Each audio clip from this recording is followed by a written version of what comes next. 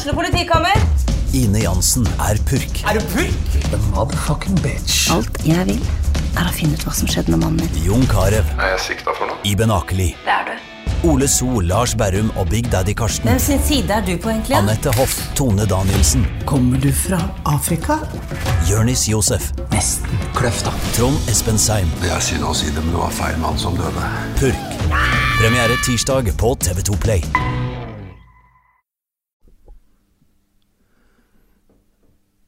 Da har vi tatt turen til vakre Valdres og til Backstage episode nummer 4 og Ørnulf Dyve i Staut. Takk for invitten til bygda di. Det skulle bare mangle. Fryktelig trivelig at du tek turen. Takk skal du ha.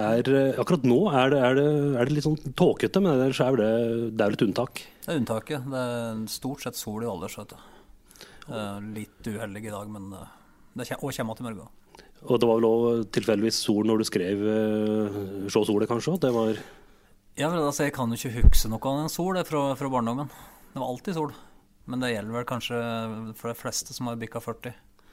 Så var det alltid sol når man var yngre, var ikke? Det var fint før. Ja, det var så fint. Rett og slett.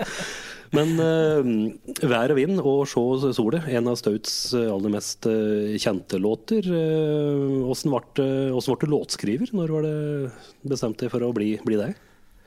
Altså, første låten jeg skrev, den da var jeg vel ikke i 8-årsalderen, tror jeg. For da ble jeg tvinget i veggen på orgelkurs til mor mi. Så sa jeg måtte gå på orgelkurs frem til jul. Og hvis jeg greide hvis jeg ikke syntes det var noe stas lenger, da, så skulle jeg få slutte. Men da, slik ved juledraget, da hadde jeg begynt å lage egne låter, så da måtte jeg nesten ta et halvår til. Stemmer. Hva slags, kan du huske noe av lyrikken som kom fra pennen da? Ja, nei, du vet, da var jeg nok på det instrumentale foreløpig. Ja, stemmer. Ja. Så dette med tekst, det kom nok fryktelig mye senere. Det startet på en måte med at jeg fikk være litt i kontakt med Haldis Moren Vesaas mens jeg gikk på lærerskolen. Og da den gnisten fatet i. Og da var vi tidlig på 90-tallet. For jeg fikk løp til å bli med hun og en kompis som heter Terje Eliassen på noen konserter. Og ble så begeistret for hennes måte å uttrykke seg på. Den varmen som hun har i språket sitt. Så det er vel det som liksom inspirerte meg til å begynne å skrive. Selv om liksom alle kommer dit, men har litt av noe å sikte etter. Var det den typen som avslørte litt triks og kom med litt råd og vink, eller tørte ikke helt å nærme deg det? Nei, jeg hadde nok litt for stor respekt til å begynne å spørre og grave for mye, men jeg ble bare så betatt av den dama, for hun var jo på det tidspunktet, ja, var rundt 80 år, vil jeg tro. Og var altså så vital og nysgjerrig og varm i måten å være på. Altså hun gjorde et voldsomt inntrykk på meg. Altså. Så det er utrolig flott dame. Var det da interessen for tekster på norsk og kom, eller hadde du syslet med det før? Jeg hadde nok drevet litt med det, men vi hadde jo skrevet på engelsk, ikke sant? Og du kjenner kanskje til hvor bra det ofte kan bli. Jeg har hørt noen eksempler.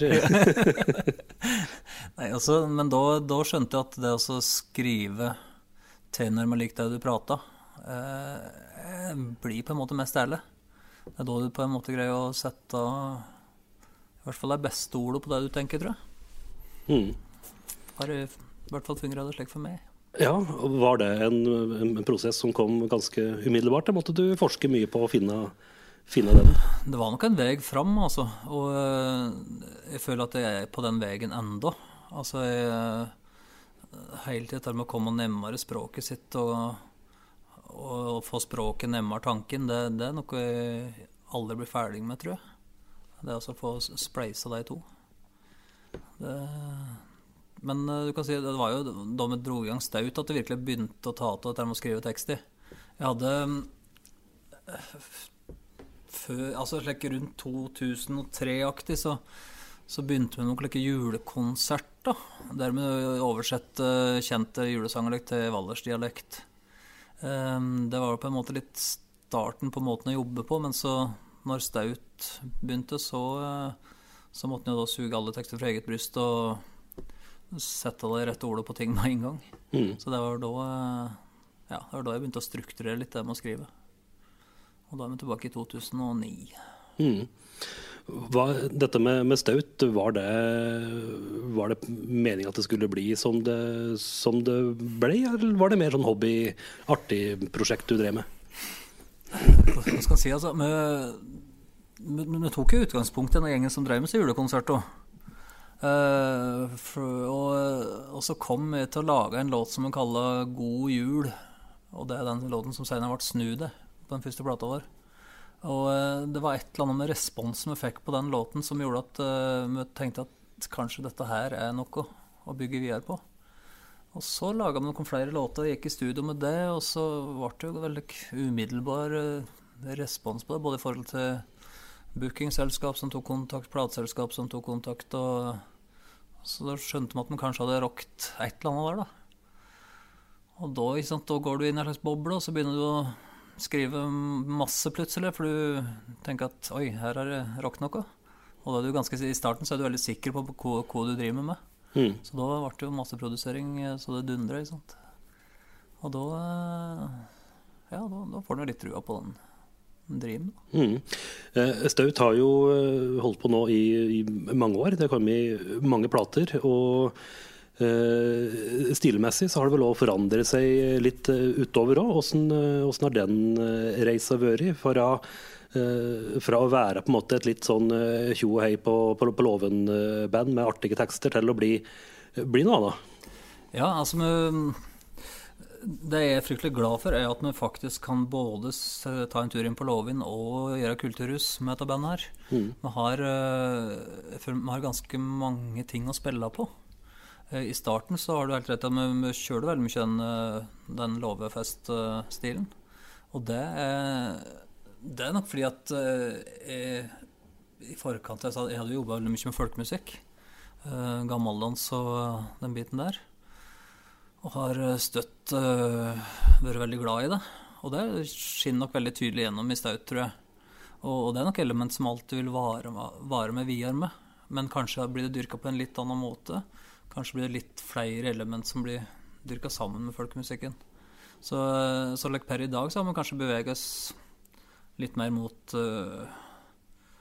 apropos Tom Petty, altså litt den stilen der kan vi lekes med, men allikevel så henger det nok at folkemusikk referanse i det vi driver med, altså. Fele er med. Fele er med, den skal være med. Trekkspill er med. Men nå er det Moog og Mellotron og Hammond og hele pakka med, liksom. Jeg synes jeg hører vinddraget av tommeren til Tom Petty som gir den tommeren opp, så ja, hvil i fred.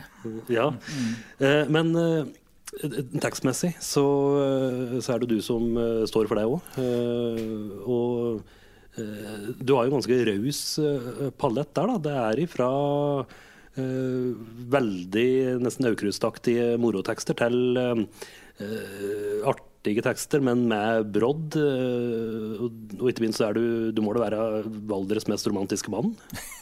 Spør jeg kjæringe. Ja, nei, altså kanskje jeg ikke om at den har mest avstand til å skrive en best om, eller? Ja.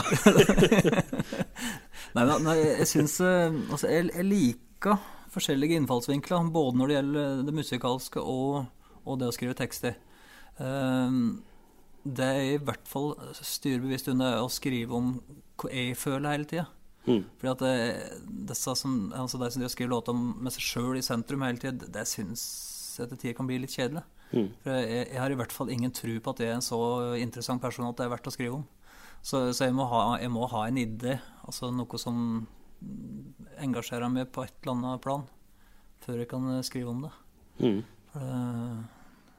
For hverken du eller jeg er så interessant at man kan skrive 50, 60, 70 sanger om det, liksom. Det er ikke moro.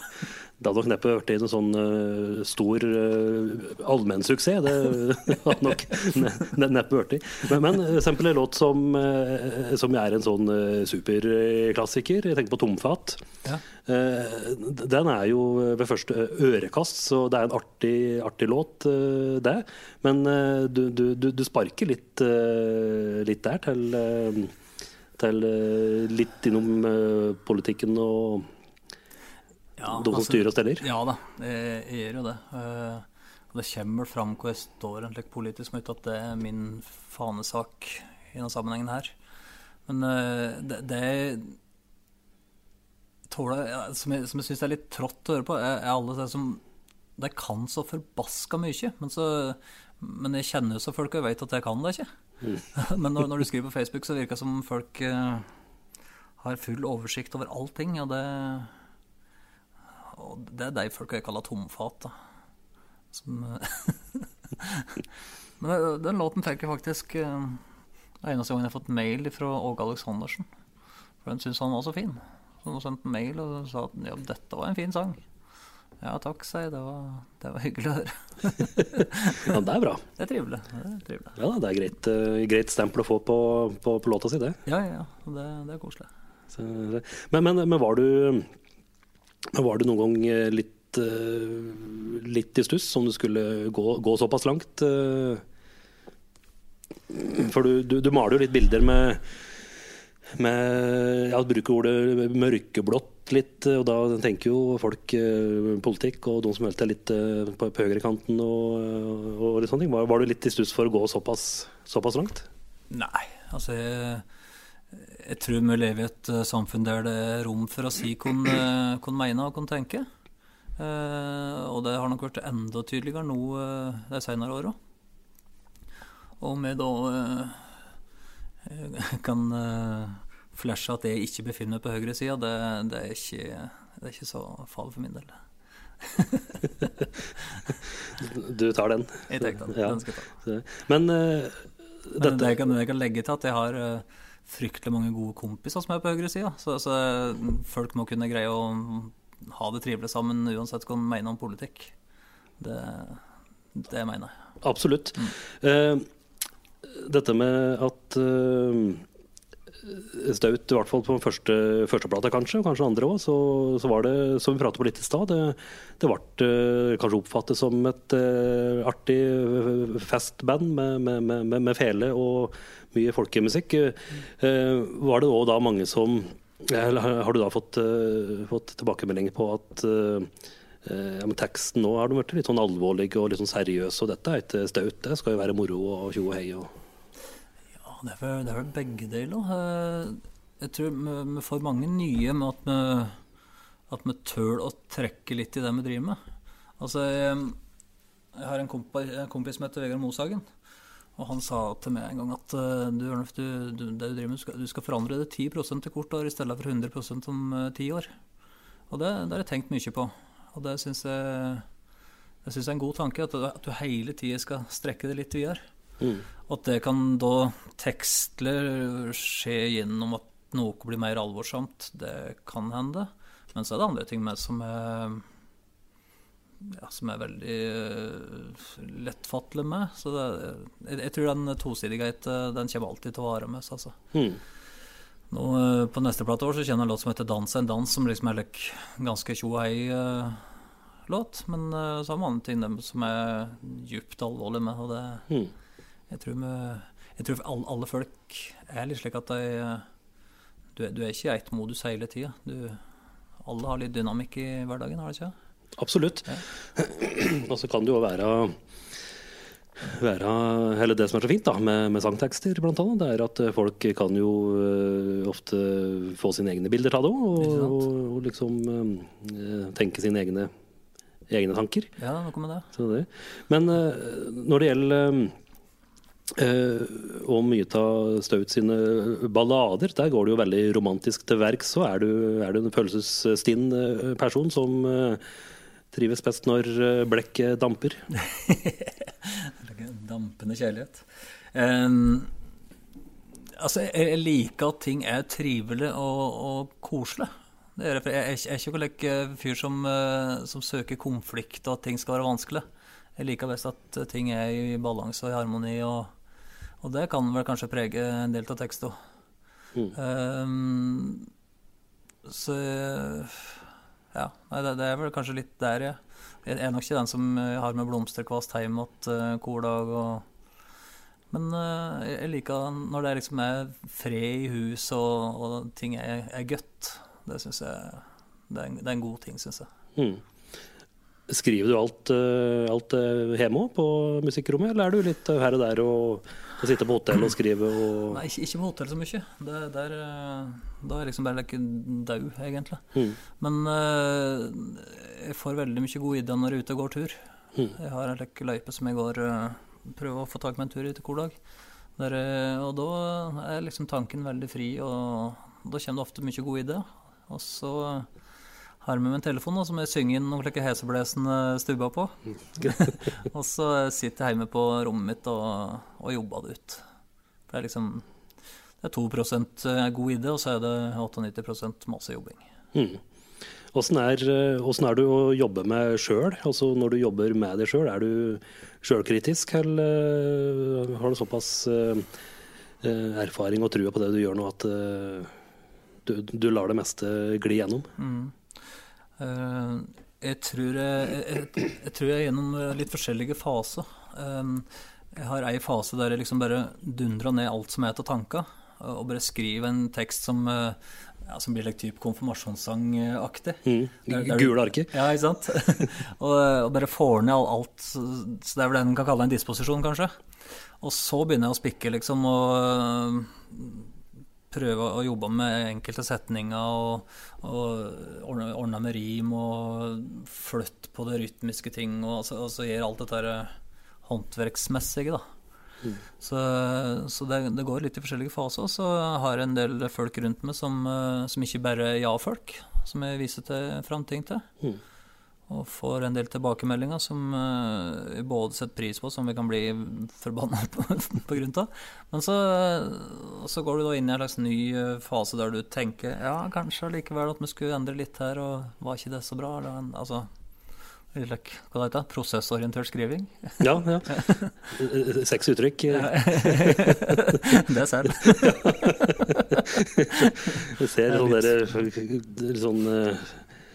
sånn heftig fra skoleverket. Bare lærer litt for mange år. Ja, det skinner gjennom.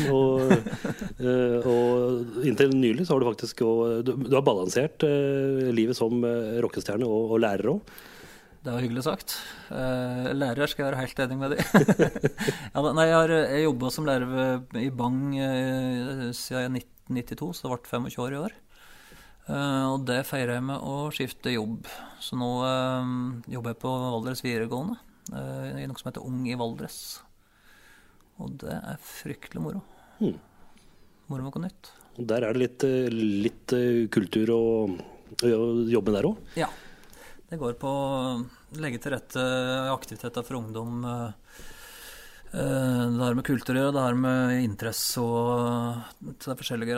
Men du tenker veldig bredt. Altså, noen interessert i musikal, noen i foto, noen motorsag, noen spiller i band. Og det liksom legge til rette for all slags aktivitet. Elevene dine opp gjennom året, har de vært staut fans, eller har det bare vært læreren som... Ja, det har nok vært bra med fans der, tror jeg. Altså. Det har det. Så det er mange som føler seg litt spesielle. Da. Når jeg kom alltid fra studiet, og så spilte dette her har de spilt inn nå i helgen, og det ingen andre som har fått hørt det, så nå blir det første, liksom. Så det var jo det litt stas, da. Det vil jeg tro. Ja, det var det.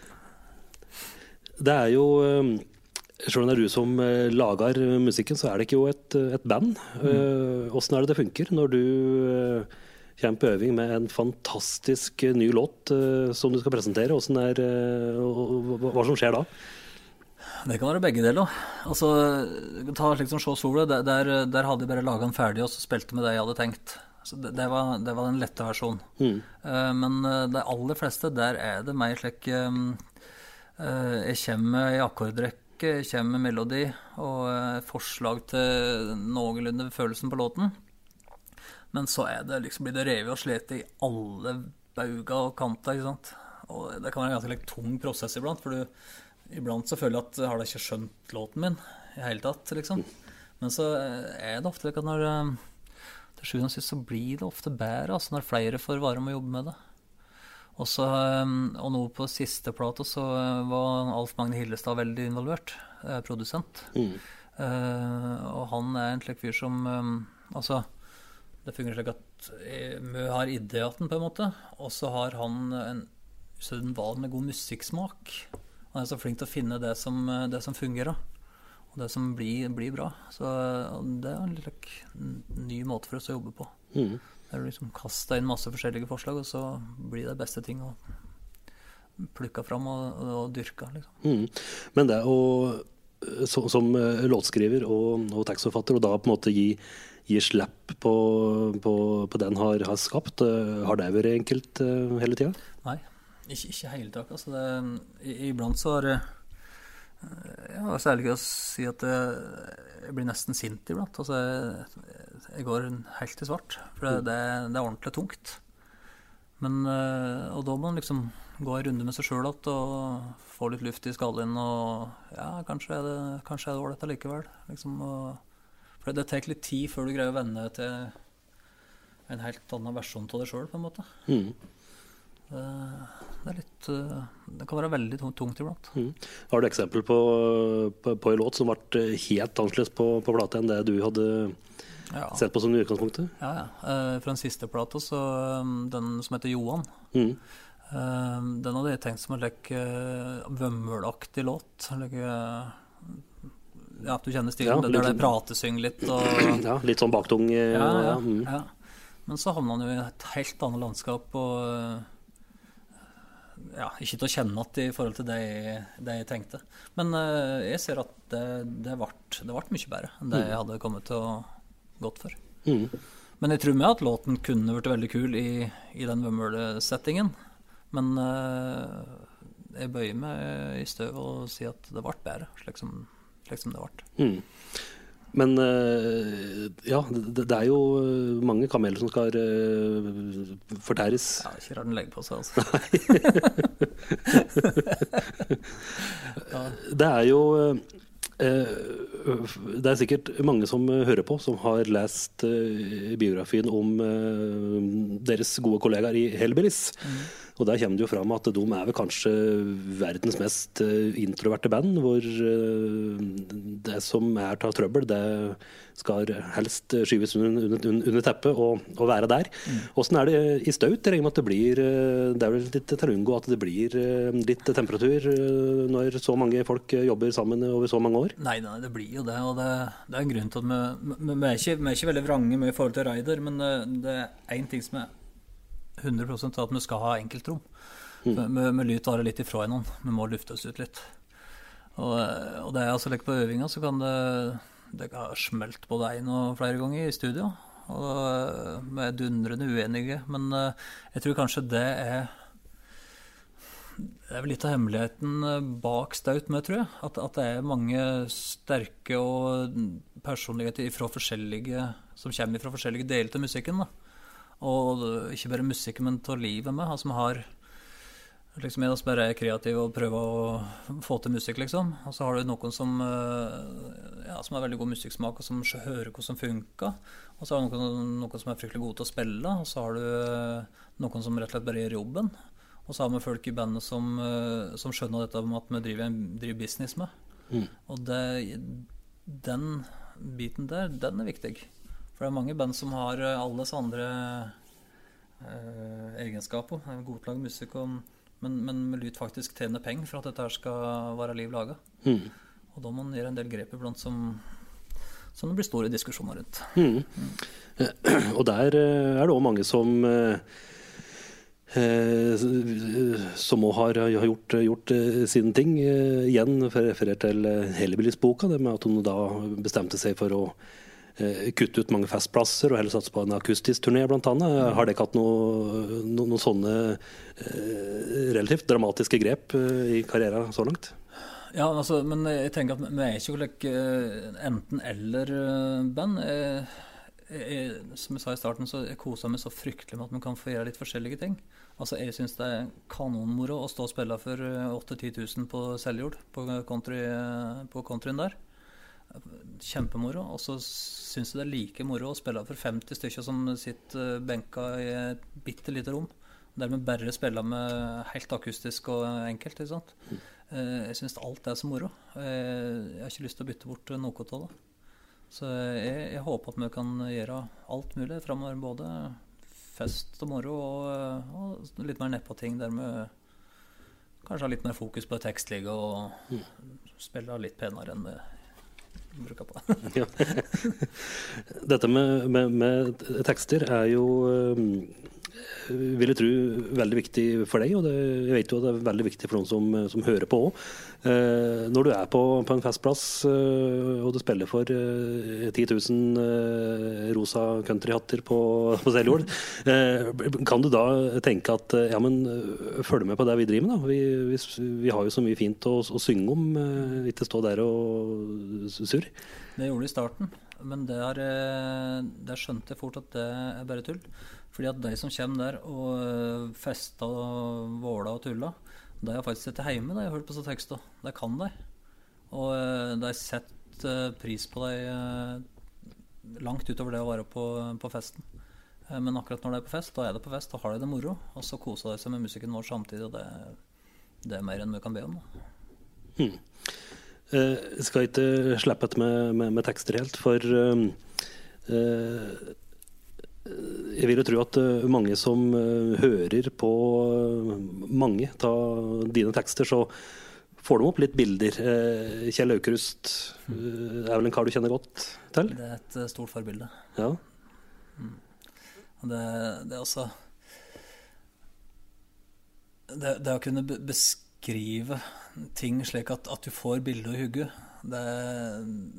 hvis den kan greie det etter kort, så da synes den har kommet veldig langt. Altså, det altså ikke bare liksom beskrive det, men altså hva skal jeg si da? Beskrive bevegelsen i bildet. Altså, Aukrust han kan jo få meg til å føle fysisk at det snubler et bananskall. Altså, jeg kjenner hva som skjer, liksom. Og det helt ja, altså hvis den greier å komme frem til en slik måte å skrive på, da tror jeg skal pensjonere meg etterpå. Men da du toucher godt innom på mye, i hvert fall med beskrivelse av figurer og miljø og situasjoner. Ja, jeg prøver jo. Jeg er veldig glad i, kan si, det persongalleriet som Aukrust har. De gallerier finnes jo rundt omkring både på Juvkam og i Valdres og alle andre steder, ikke sant?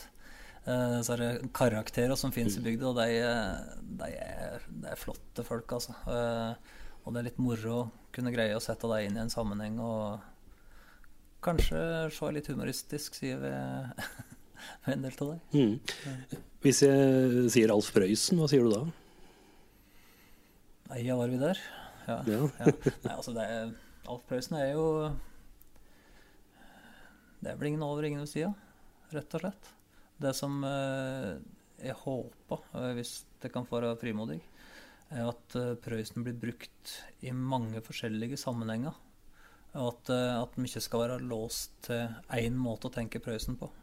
Fordi at det som ligger i Prøysen-tekster, det så et univers som så stort, så det fortjener å bli brettet ut. Så mange og generasjoner senere får høre om det med. Det tror jeg ganske viktig. Tror du at dine tekster kommer til å bli nevnt i samme åndedrag som Prøysen om noen år, når det går noen år? Støtta på plass. Har du ord der, men? Nei, altså, jeg kan ikke drive og måle meg mot andre. Altså, jeg kommer hele tiden til å prøve å skrive så bra som jeg kan få til. Iblant så har jeg skjønt at det brukbart. Og jeg må bare fortsette å jobbe på min måte. Og noen Prøysen ble nok alder, men jeg skal bli en veldig god Dyve. Ørnulf, Dyve, takk for at vi har fått lov til å banke på døra, ikke minst for at du åpner opp døra til Backstage. Slipp meg inn, og da kommer du inn, vet du.